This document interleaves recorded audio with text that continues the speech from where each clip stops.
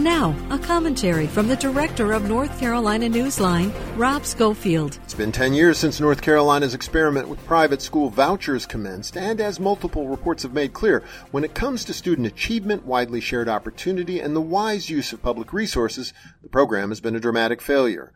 Unfortunately, state lawmakers show no signs of owning up to these hard truths and instead intend to make vouchers universal so that even the wealthiest families can get their tuition payments subsidized.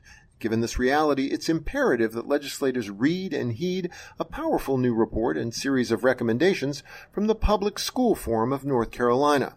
The report advances several common-sense proposals to make voucher schools much more effective and accountable, simple ideas like requiring accreditation, background checks for teachers, improved financial oversight, and use of standardized tests and curricula. The bottom line, our state will soon spend hundreds of millions of tax dollars each year on voucher schools. The least we can expect is that those schools meet minimal standards of quality and accountability. For NC Newsline, I'm Rob Schofield.